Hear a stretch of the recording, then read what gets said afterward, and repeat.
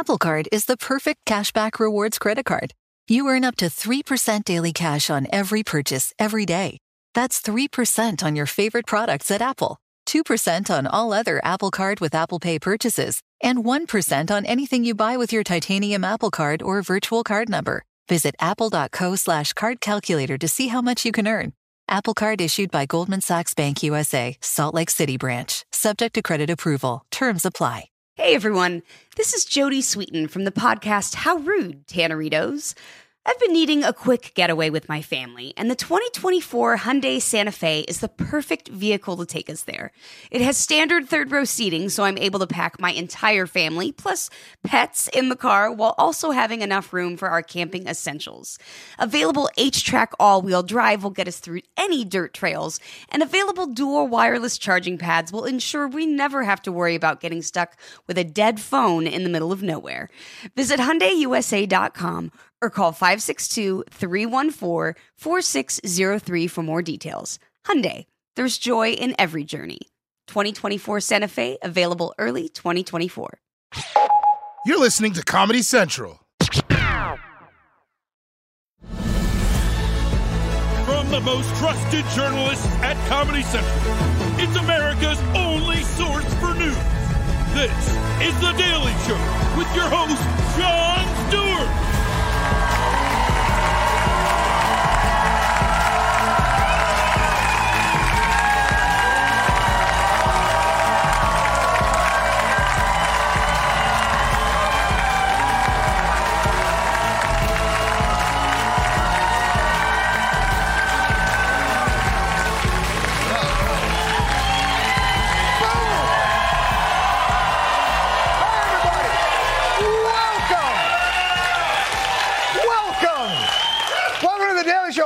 Jon Stewart. This is number 3. The third episode. This is my third episode. The first two, very controversial. A lot of discourse around it. A lot of carping back and forth. A lot of anger. A lot of commentary. Tonight, I'm done with it. Tonight is perhaps an amuse-bouche, a trifle. Something light. Tonight, we discuss Israel-Palestine.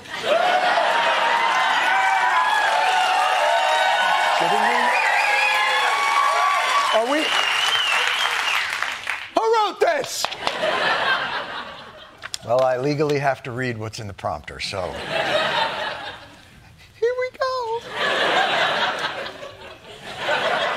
We're going to take a look in our new and probably never-ending segment.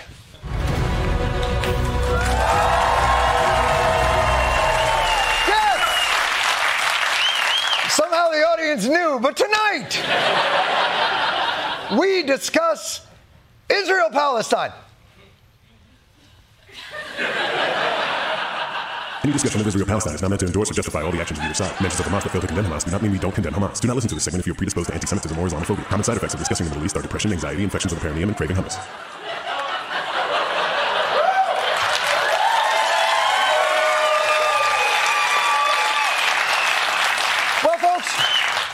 This is an awful situation. We're coming off on 5 months of a brutal bombing campaign brought on by a horrific massacre and hostage-taking, and we seem no closer to ending anything but the reigns of a couple of Ivy League presidents.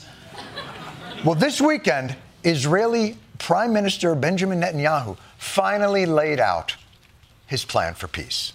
Benjamin Netanyahu is calling for complete demilitarization of Gaza, as well as Israel taking over security and controlling entry and exit points to Gaza. So your peace plan is a siege, a military siege. You really think a military solution ends this cycle? Victory is within reach, and you can't have victory until you eliminate Hamas. But... okay, but your plan to eliminate Hamas by destroying all of Gaza, doesn't that just make more Hamases? Is that the plural of Hamas? Hamasai? I mean, it's an idea. Palestinian liberation is an idea. Unless you have a bomb that kills ideas. Do you have a bomb that kills ideas? I mean, how long would it even take to bomb the shit out of an idea? The intense phase of the fighting is weeks away from completion. Not months, weeks away from completion. Oh, dear God. If you insist on this plan, if you think that ends Hamas, I believe we in the United States have a banner you can use. It's a little wind damaged, but equally delusional. Look, the United States is Israel's closest ally, Israel's big brother in the fraternity of nations, Israel's work emergency contact. Maybe it's time for the U.S. to give Israel some tough moral love. This is shameful. There has to be accountability for these war crimes. No targeting civilians in war. Stop the war crimes and the atrocities and end the war today. It could happen right now. Right now! Thank you! These atrocities must be... Sorry, I'm being told the administration was talking about Russia bombing Ukraine. I apologize. Also a war crime. But I'm sure they're giving equally stern advice to Israel.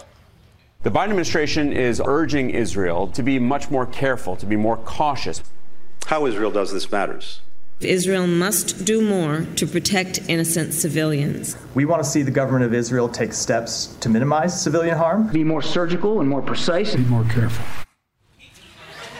Hey, Israel! Take it to the notch. Could you please be more careful with your bombing? It's good advice. But really, couldn't the United States have told Israel that when we gave them all the bombs?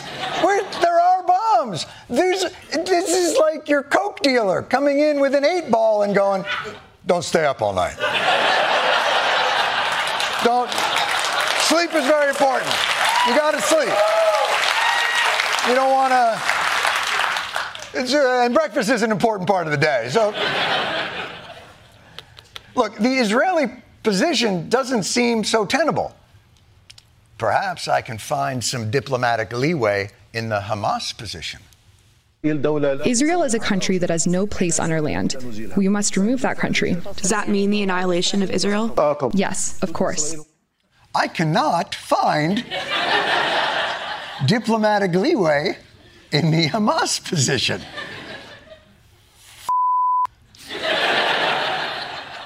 Well, this is when we need the world, the civilized world of nations, to come together and stop this madness. A resolution calling for an immediate ceasefire in Gaza has just failed to pass. A UN Security Council draft resolution to allow aid delivery has been vetoed. Russia and China used their veto against an American resolution condemning Hamas. An immediate ceasefire in Gaza has failed. Western nations voted against it. It was delayed 4 times this week. Draft resolution has not been adopted. Why do you even have a building? Why do you? We could use that. We have a housing crisis. Give us back our building. This is not right.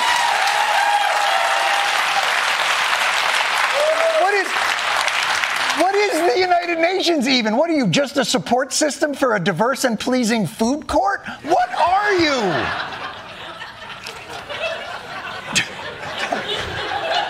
That cannot be the UN's food court, by the way. That is clearly just a mall in Long Island. Doesn't anyone care about the suffering of all these civilians? What about a good neighbor, Saudi Arabia? The Palestinian cause is the Arab world's most important cause. I want to see really a good life for the Palestinians. Thank you, Saudi Arabia. Thank you. And while Saudi Arabia does not accept Palestinian refugees, and Egypt doesn't either, for that matter, the Saudis are the richest country in the region, and they've given... this can't be right. On average, about $200 million a year to the Palestinians. Jesus, are you kidding me? The Saudis have given just as much money to Phil Mickelson. Is that true? I assume to promote the equally important cause of the Nicholsonian people. So Israel, the United States, the United Nations, the Arab nations, no one seems to be incentivized to stop the suffering of the innocent people in this region. Now, I didn't want to bring this up, but there is another player. Small religious startup out of Bethlehem.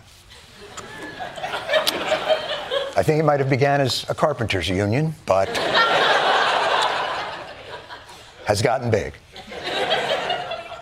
Do they have a plan for the Middle East? There will be the Battle of Armageddon. Jesus Christ is going to sweep over that battlefield and to annihilate that army of 200 million people. The blood will flow to the bridle of a horse.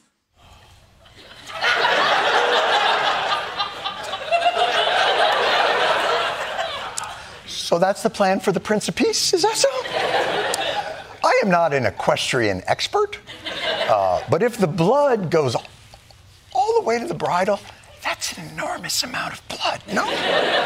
Unless, are we talking about the mini horses? Because that's still, it's a lot of blood, but more manageable. And adorable. Look,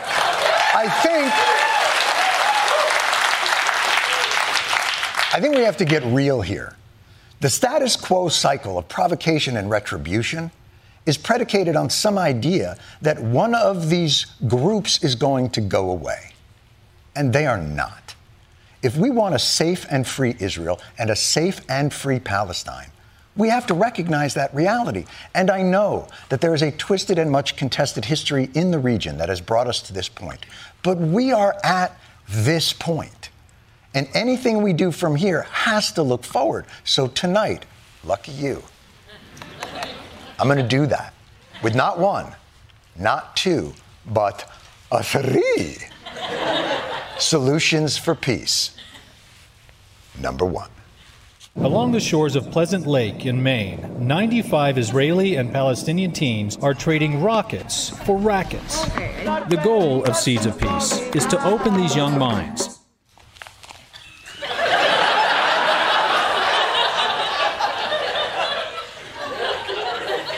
Okay, that one hasn't been scaled up yet. And may take longer than we have.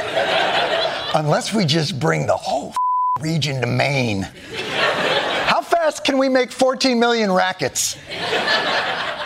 But that's just my opening offer. That was just one peace plan, people. Don't abandon me yet. Number two. Let's just ask God. It's his house. He's the one who started all this. Just ask God. He can tell us who is right. Is it the Jews? Is it the Muslims? Is it the Zoroastrians? If it's the Scientologists, a lot of us are going to have egg on our faces. But given God's lack of communication over this past, let's say, millennia,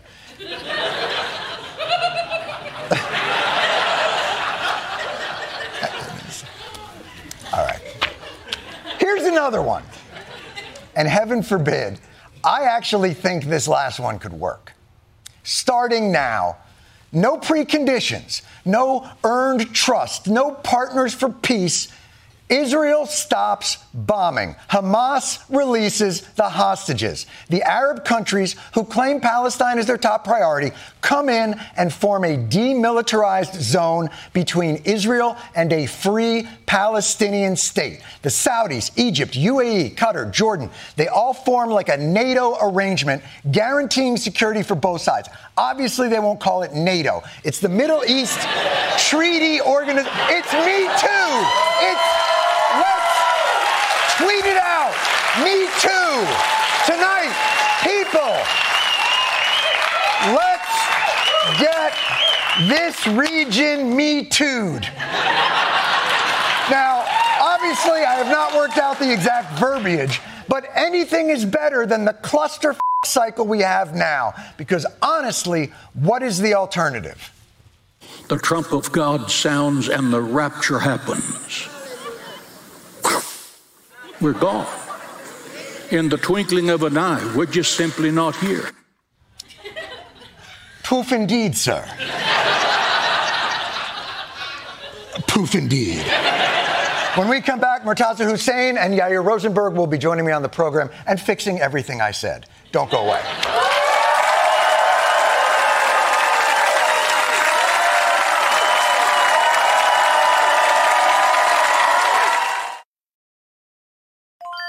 This is Tracy V. Wilson from Stuff You Missed in History class. The national sales event is on at your Toyota dealer, making now the perfect time to get a great deal on a dependable new car. Like a legendary Camry built for performance and available with all-wheel drive, you can count on your new Camry to get anywhere you need to go. And with available features like heated seats and a multimedia touchscreen, you can stay connected in comfort and style. Or check out an affordable and reliable Corolla with a trim for every lifestyle. From the hip and agile sedan to the sporty hatchback, there's a dependable Corolla built just for you. Plus, both Camrys and Corollas are available in hybrid models, so no matter your style, you can drive efficiently and affordably. So visit your local Toyota dealer and check out amazing national sales event deals on Camrys, Corollas, and more when you visit buyatoyota.com. Toyota, let's go places. Today's episode is brought to you by the American Society of Magical Negroes, a fresh satirical comedy about a secret society of magical black people starring Justice Smith, David Allen Greer, Ann Lee Bogan, and Nicole Byer. As an official selection of Sundance 2024, the American Society of Magical Negroes has been heralded by critics as an uproariously sharp-edged satire and a must-see. Now playing only in theaters. Visit the American Society of Magical Negroes Film.com to get tickets now. Does money stress you out? Let Facet flip your financial chaos into clarity. Finding Facet immediately put us at ease. Facet's innovative approach to financial planning ensures your money works as hard as you do, enabling members to experience the joys of having your finances in order. And that makes us Facet for life now, I guess. Visit Facet.com, FACET.com to learn more. This ad is sponsored by Facet. Facet Wealth is an SEC registered investment advisor. This is not an offer to buy or sell securities, nor is it investment, legal, or tax advice. These testimonials are from current Facet members who are not compensated. All opinions are their own and not a guarantee of a similar outcome.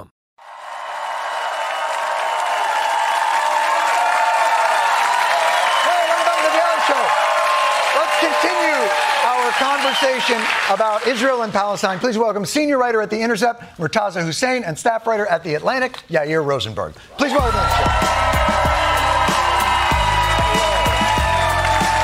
I told you guys it was going to get...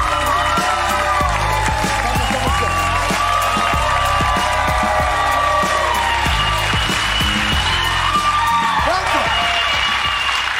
The audience, very rarely do you get a standing ovation for the guests, but clearly they think Muslim and Jew sitting next to each other? How can that be? But thank you both for being here. You are both, obviously, you're American writers that write a lot about the Middle East. The peace plan, the Stewart plan, as I call it, the Me Too plan, and Murtaza, we'll start with you. How unrealistic is that? It's similar to a 2002 Arab League resolution. Why? Why can't this happen? Well, it's not a bad idea. And on paper... We're going to cut there. Thank you so much, Murtaza. So appreciate that.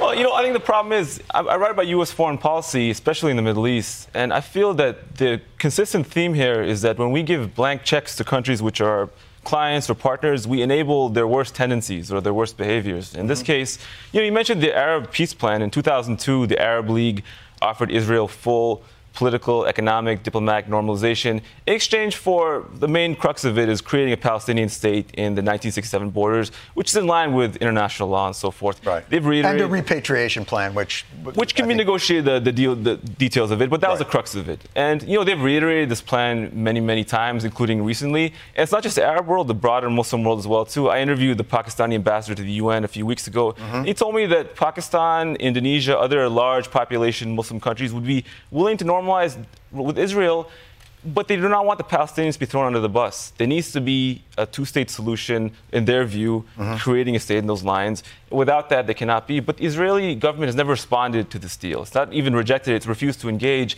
And I think the main reason is because they have the U.S. as a guarantor whatever they do, they'll have a superpower backing. And many people in Israel want the West Bank. And the Israeli government, Benjamin Netanyahu, has bragged that he's stopped the Palestinian state from coming into existence.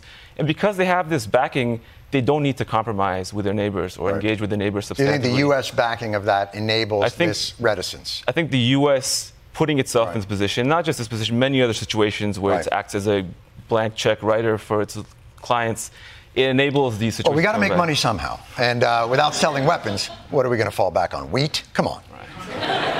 Yeah, you probably have a slightly different interpretation of that peace plan and also what we laid out here. So, yeah. Well, I think that the idea is actually a pretty good one, which is the idea to put some third party in between these two parties. That's what seems like has to. That would then be sort of like the referee. The problem is that while as you showed in your monologue, the Arab states are willing to talk a big game. The United States, and sometimes, depending on the administration, will also talk a big game. But no one actually wants to put their own troops down there. Can you imagine America under Democratic presidents who are retrenching from the Middle East, right, trying to get out of the forever wars? Or Donald Trump, who wants to turn America into some sort of isolationist country, get us out of, stops helping Ukraine, right? They're not going to stick Americans there. Right, the Arab countries, no different. They'll give a token amount of money and then try to make it go away. And so that's, I think, the fundamental flaw here. I will say that if you took away U.S. backing and said, Israelis, we're going to put some other people on your border, particularly, say, Arab states, and they're going to be the guarantors of your security, the Israelis wouldn't say, well, I guess we don't have the Americans, we're just going to pack it up. Right. Because this is a country... Nobody's going anywhere. Yeah, and also this is a country that's full of people, right, who fled other countries, including those Arab countries, because they were persecuted, right, killed, dispossessed. Right, there's half of Israelis are now Middle Eastern origin. But two diasporas don't make a right. Of course not. But they won't trust it. But let me push back on both of these for just 1 second. So, and this just pushes back on both. We get into this litigation of, well, the Palestinians and the Arab state, they propose something very reasonable to the Israelis, but the Israelis wouldn't do it. And the Israelis say, well, we don't have a partner for peace, and we propose something very reasonable, but they didn't do it. Doesn't it appear that no party is incentivized to fix this at the peril and detriment to the Palestinian people? And here's what I mean by that. Egypt has its border closed to the Palestinians. These are autocratic states in the Arab world. They all view the creation of Israel as a humiliation. If that's where they start from, it's a very easy kind of issue to deflect attention from your own dictatorships, to own the so-called Arab street with anger towards Israel. But the Saudis, they all do business together. Aren't they disincentivized to fix this? Netanyahu, whenever he gets in political trouble, suddenly there's a war. So who is incentivized to actually fix this? And isn't the people who really suffer from all of it just the Palestinians, who get no regard from any group, no real support? I think that was the case for some time, but I think that things have changed in the sense that the Arab countries are very eager to get this off their plate, actually. That's why they had this Arab Peace Initiative and keep reiterating it, because they no longer want to have a conflict with Israel. It's not in their interest. They'd like to move past it, but they cannot do so in a way which ignores the Palestinians. And I think that the idea of the Abraham Accords, for instance, was let's just sidestep this issue and make deals with the Emiratis and Saudis and so forth. I was in Saudi Arabia recently, and I was talking to a broad range of people. I think the idea that the Saudis will make a deal with Israel without a two-state solution or meaningful pathway to one or significant concessions on that subject is very unrealistic because... No, that's my point, is the two-state solution. But if nobody is there to just guarantee, everybody has preconditions for everything. Netanyahu, I need a partner. If you don't meet these certain conditions of no violence, I won't negotiate with you. Well, America occupied Iraq, and there was violence there the entire time. I mean, imagine if we had set a precondition that there'd be no Iraqi government unless, this violence would end. Nothing would ever... It seems like nobody's actually being honest or genuine in the region about their aims. I would put it a little differently, which is to say that the people who are running the show... You're a scholar and I'm a comedian. We'll see when it's done. The people who are running the show for some time, which is how we arrive at this disastrous destination, are these absolutist actors. who they might say that we'll negotiate and here's a condition and here's, whatever. They might say that to some people, but in practice, we see from, many years of Netanyahu governance, every single document and statement, as you showed, of, people from Hamas, right? These are people who want everything, right? They see half of the people in the land as the problem, right? And then the question is how you negotiate. The absolutists. Yeah, the absolutists. Okay. And then there are lots of people who are also pragmatists. And that's how we had a peace process that failed. But there were genuine majorities in the polls at the time among Israelis and Palestinians behind negotiations for two states. And so there always are those people. They might be a minority. They might be a majority at a given point in time. During a war right now, they're a minority, right? But there's always those people who say this is not going to be solved with weapons. We need to find a way to live together. But we're not supporting those people. How could it ever be solved if the United States and Israel, the two, let's face it, most hated entities in that part of the world, are the ones responsible for the peacekeeping effort? It doesn't make any sense. If the Arabs don't step in, if the Arab nations there, and couldn't you say that this was a great bulwark against the strength of Iran? Couldn't you convince UAE and Saudis that the only way to temper Tehran is by forming this alliance and recognizing them? Well, it's interesting. You mentioned that the U.S. stance in the region that's very unpopular. I think it's related to this issue. This is the core issue of why the U.S. has not had normal relations with the Arab world and Muslim world generally. It's a very bitter and symbolic issue for a lot of people. We do have normal relations. Well, we sell more weapons to the Saudis than we do to the Israelis. On a public level, or only with dictators, for instance. The reason this democracy is very skeptical in the Arab world, we're afraid that regimes which are mad at us will come to power. But I think the main issue, from a U.S. perspective primarily, is that we're involved in this very bitter conflict. We're not taking it seriously in solving it. We take a very one-sided approach, I think. And we do that supposedly in Israel's interest, but I think what it does in reality is prolong the conflict indefinitely to everyone's detriment. I'd come to the position that we should either be fair in this conflict and adjudicate it in a way which is fair and results in a just solution both sides accept, or we should leave. We should leave because it's impacting us in very, very negative ways. Militarily, economically, strategically. We have other problems in the world to deal with as well, too. And I believe that if the U.S. were to pull what I'd say is a blank check from Israel, it would incentivize Israel to compromise more. Because ultimately, Israel has to live in the Middle East. That's where the country is. That's where the people are going to be. There are neighbors who are willing to compromise with us. We could move them to Maine. Maine is wide open. Right. They could play tennis. Right. But I hear your point. But to that, I do think that the idea that this is all about the United States, that we are the actor that drives all that, I think plays into a myth of United States control. And I think if we've learned anything in these last 20 to 30 years of the United States is we've got big influence, but we sure as hell don't have control. And I'm not so sure that by the U.S. changing its policy in certain ways, that solves this. What's your thought on that? Yeah, well, John, that's a very controversial thing to say that the United States is not the main character of the entire planet. Then I'm going to say you said it and I didn't say it. That was him. Okay. Because, this is not live, so maybe we'll cut that. Yes, exactly. That is clearly the case. There is this sort of sense that a lot of people have that the United States and the president of the United States in particular have the ability to sort of wave a magic wand and solve these things. If they could, there are multiple American presidents who would have done so. And they would have changed the policies and they would have tried, and there were always people in different factions in the State Department, and they tried different things. You go back to Eisenhower and Nixon, they all had plans, right? And they pressured Israel in ways that, presidents today don't. Right? But there's a reason why we moved in different directions, because they thought maybe if we are, more, involved. And one thing I want to say to this, though, is that a lot of people want to see a solution in the Middle East, but they also want to see the U.S. get out of the Middle East. And those two things are in contradiction. And people are ultimately going to have to make choices about what the U.S. does and doesn't do. But you I don't necessarily have the answer to that. And not be so involved in the region. I do think if there is, to your point, if the Arab states form a more broader alliance with Israel in a genuine way, and that the United States wouldn't feel maybe that it had to be on the line there. Listen, I'm no fan of any of it. I think this cycle of violence over the 75 years is destroying the dreams of two peoples. Not just the Palestinians. I think it's destroying the dream of the Israeli people as well.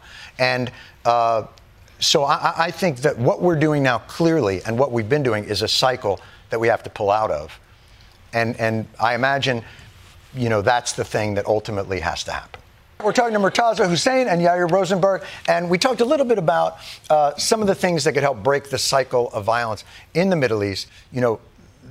The act of the two of you sitting here having this conversation is almost rebellious or revolutionary in the current moment.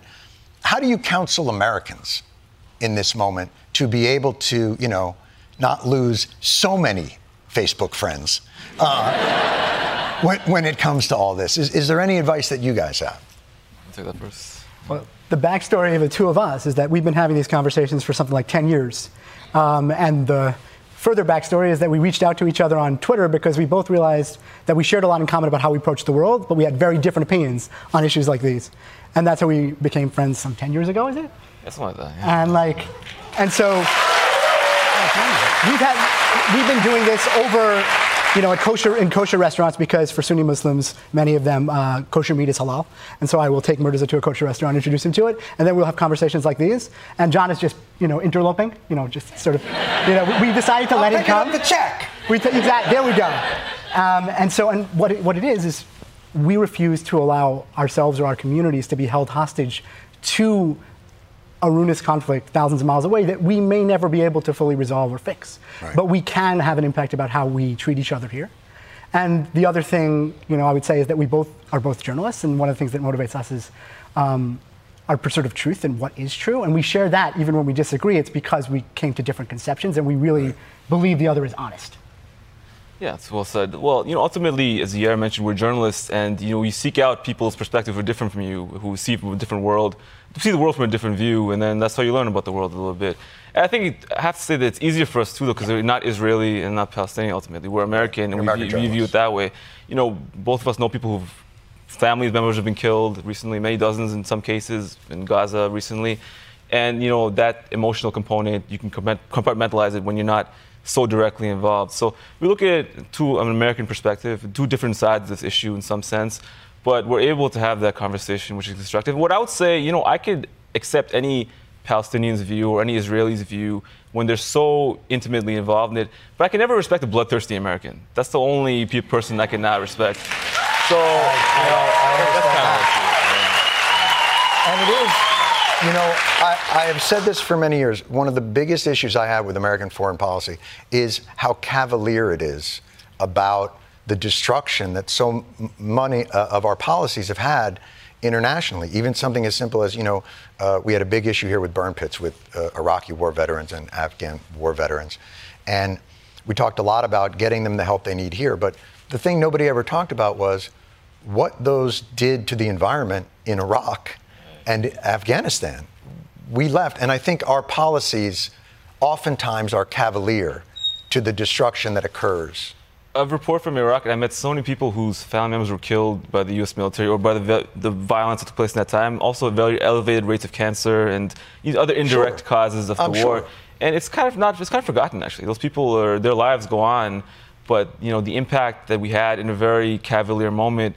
To us, the news cycle moves on. So, but those memories stay, and it impacts our ability to operate there or how we're viewed there in the future. So, it's something which it's maybe very pessimistic about U.S. foreign policy in the sense that I know many at the end of the Cold War there was an optimistic view we can make the world a better place. I think that's true in some cases, but I'm a lot more hesitant to get the U.S. deeply involved because there's a very negative track record. I think there's a mythology around sort of the Marshall Plan. And it's after World War II, we say, we were in war with Germany and Japan and we threw a bunch of money at it. And now we're the best of friends and they buy our cars and we buy their cars. And it's all lovely. And all it takes is a little bit of money and some American know-how. And we can turn the world into allies. I think we might have learned the wrong message from all that. I'd also say from reporting around the world myself, when you talk to people, this can have the wrong impact. If you have a great mythology about yourself and how you fix all the world's problems, then some people will say, how can the Americans not fix this problem? And they'll notice. Wait, they believe us? People believe us. Son right? of a... And I will say to them,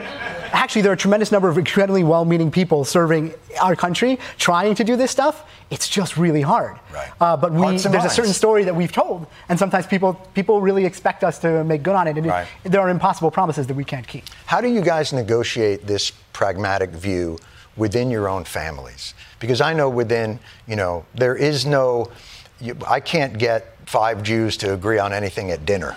How do you negotiate that within your own families? I think there's the personality type that tries to really hear where people are coming from and speak to... How do you get one of those in your family? sheer dumb luck, or your dad is a rabbi, in my case. Right. And so that's what you do as the rabbi, right? And you're trying to understand where everyone in the audience is coming from. Your synagogue can be diverse, and there are people with different political and ideological perspectives. And how do you tell them the truth and stay true to that, while also saying, speaking to each of them? Right. And so, it's a type of personality. You see it there are different kinds of political leaders and spiritual leaders who manage to do this. And there are others who feel like, what's the hardest, sharpest, best viral slogan I can use on Twitter, right, to own the other side. Right. And by the way, when we were younger, I don't speak for you, we were like that. I was much more hot-headed when I was younger. Really? Yeah, when we first met. You guys seem the opposite of hot-headed. Like, we aged a lot. I feel like I want this as my screensaver. Like, this is so calming to me that what about you? Same.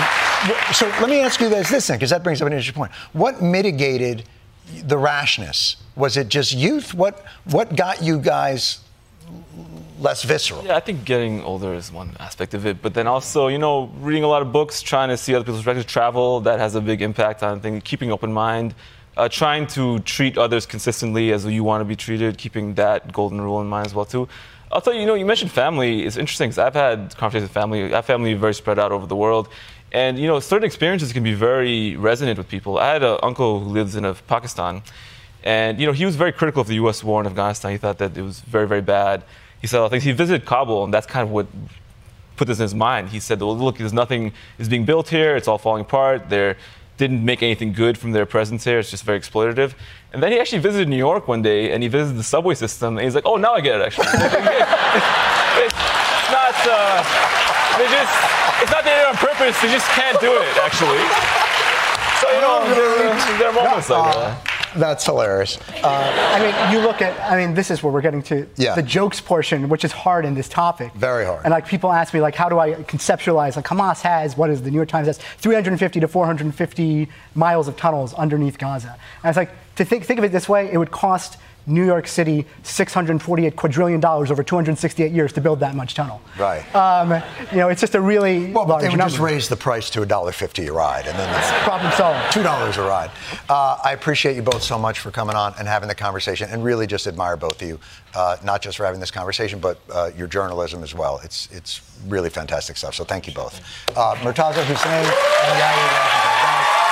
Really, really good.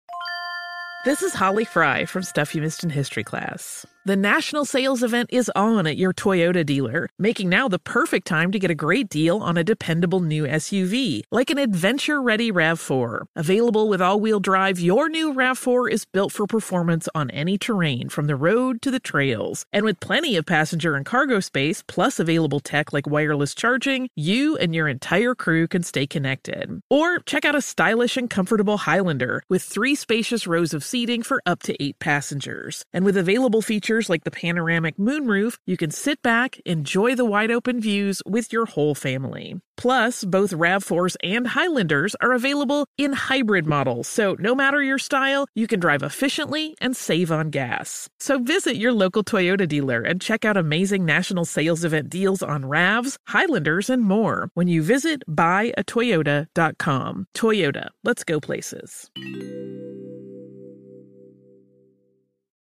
Today's episode is brought to you by the American Society of Magical Negroes, a fresh satirical comedy about a secret society of magical black people starring Justice Smith, David Allen Greer, Ann Lee Bogan, and Nicole Byer. As an official selection of Sundance 2024, the American Society of Magical Negroes has been heralded by critics as an uproariously sharp-edged satire and a must-see. Now playing only in theaters. Visit the American Society of Magical Negroes Film.com to get tickets now.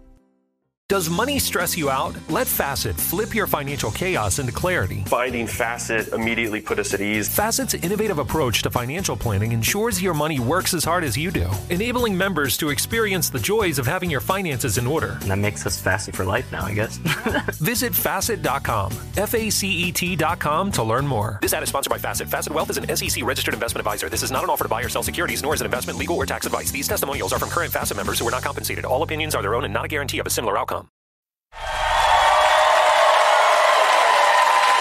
right, everybody, that's our show for tonight.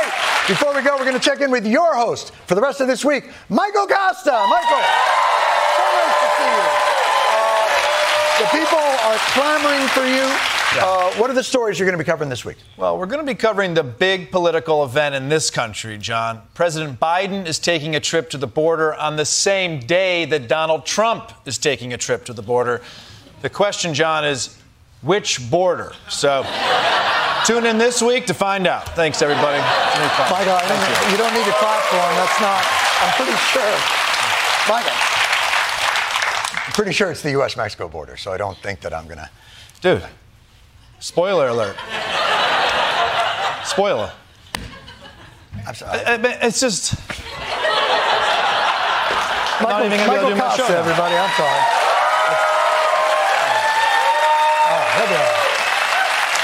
Anyway, so I know we're only 3 episodes into this, but if you'll indulge me, I wanted to tell you a little bit of a story. About 12 years ago, maybe 13 years ago, my kids wanted to raise a little money for an animal shelter down in New York City. It's incredible. Animal Haven is the name of it. They do incredible work. It's a no-kill shelter for cats and dogs. And so, yeah, they're amazing. So they were little, 6, 7 years old. So we baked a couple of cupcakes and rolled on down to Animal Haven and set up a little table right outside and put the cupcakes out. And as a little extra incentive, they brought out this 1-ish-year-old brindle pit bull who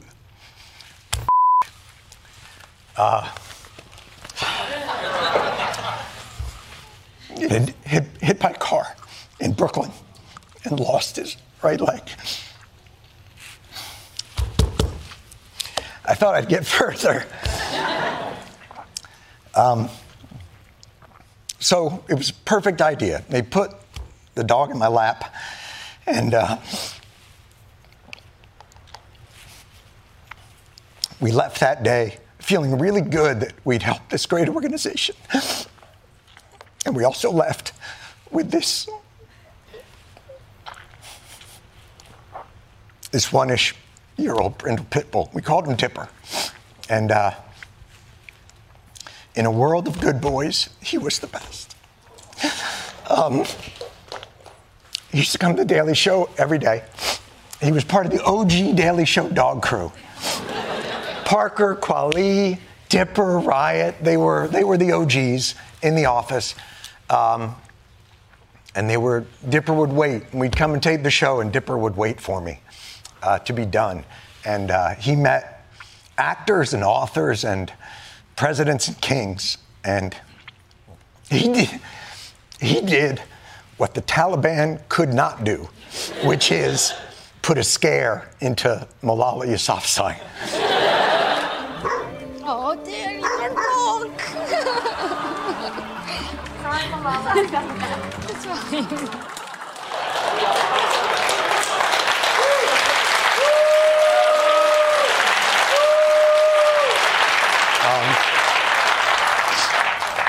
Dipper passed away yesterday.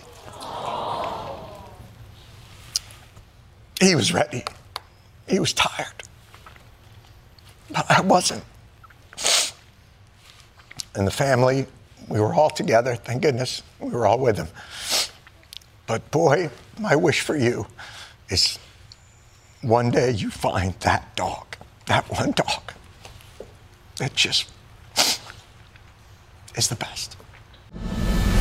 Explore more shows from The Daily Show podcast universe by searching The Daily Show wherever you get your podcasts. Watch The Daily Show weeknights at 11, 10 Central on Comedy Central, and stream full episodes anytime on Paramount+.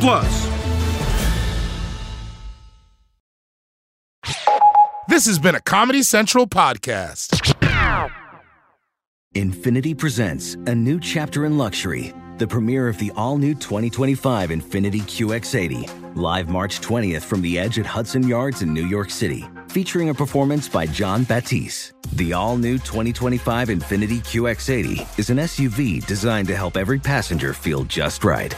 Be the first to see it March 20th at 7 p.m. Eastern, only on iHeartRadio's YouTube channel. Save the date at new-QX80.com. Don't miss it.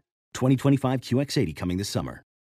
Today's episode is brought to you by the American Society of Magical Negroes, a fresh satirical comedy about a secret society of magical black people starring Justice Smith, David Allen Greer, Ann Lee Bogan, and Nicole Byer. As an official selection of Sundance 2024, the American Society of Magical Negroes has been heralded by critics as an uproariously sharp-edged satire and a must-see. Now playing only in theaters. Visit the American Society of Magical Negroes film.com to get tickets now.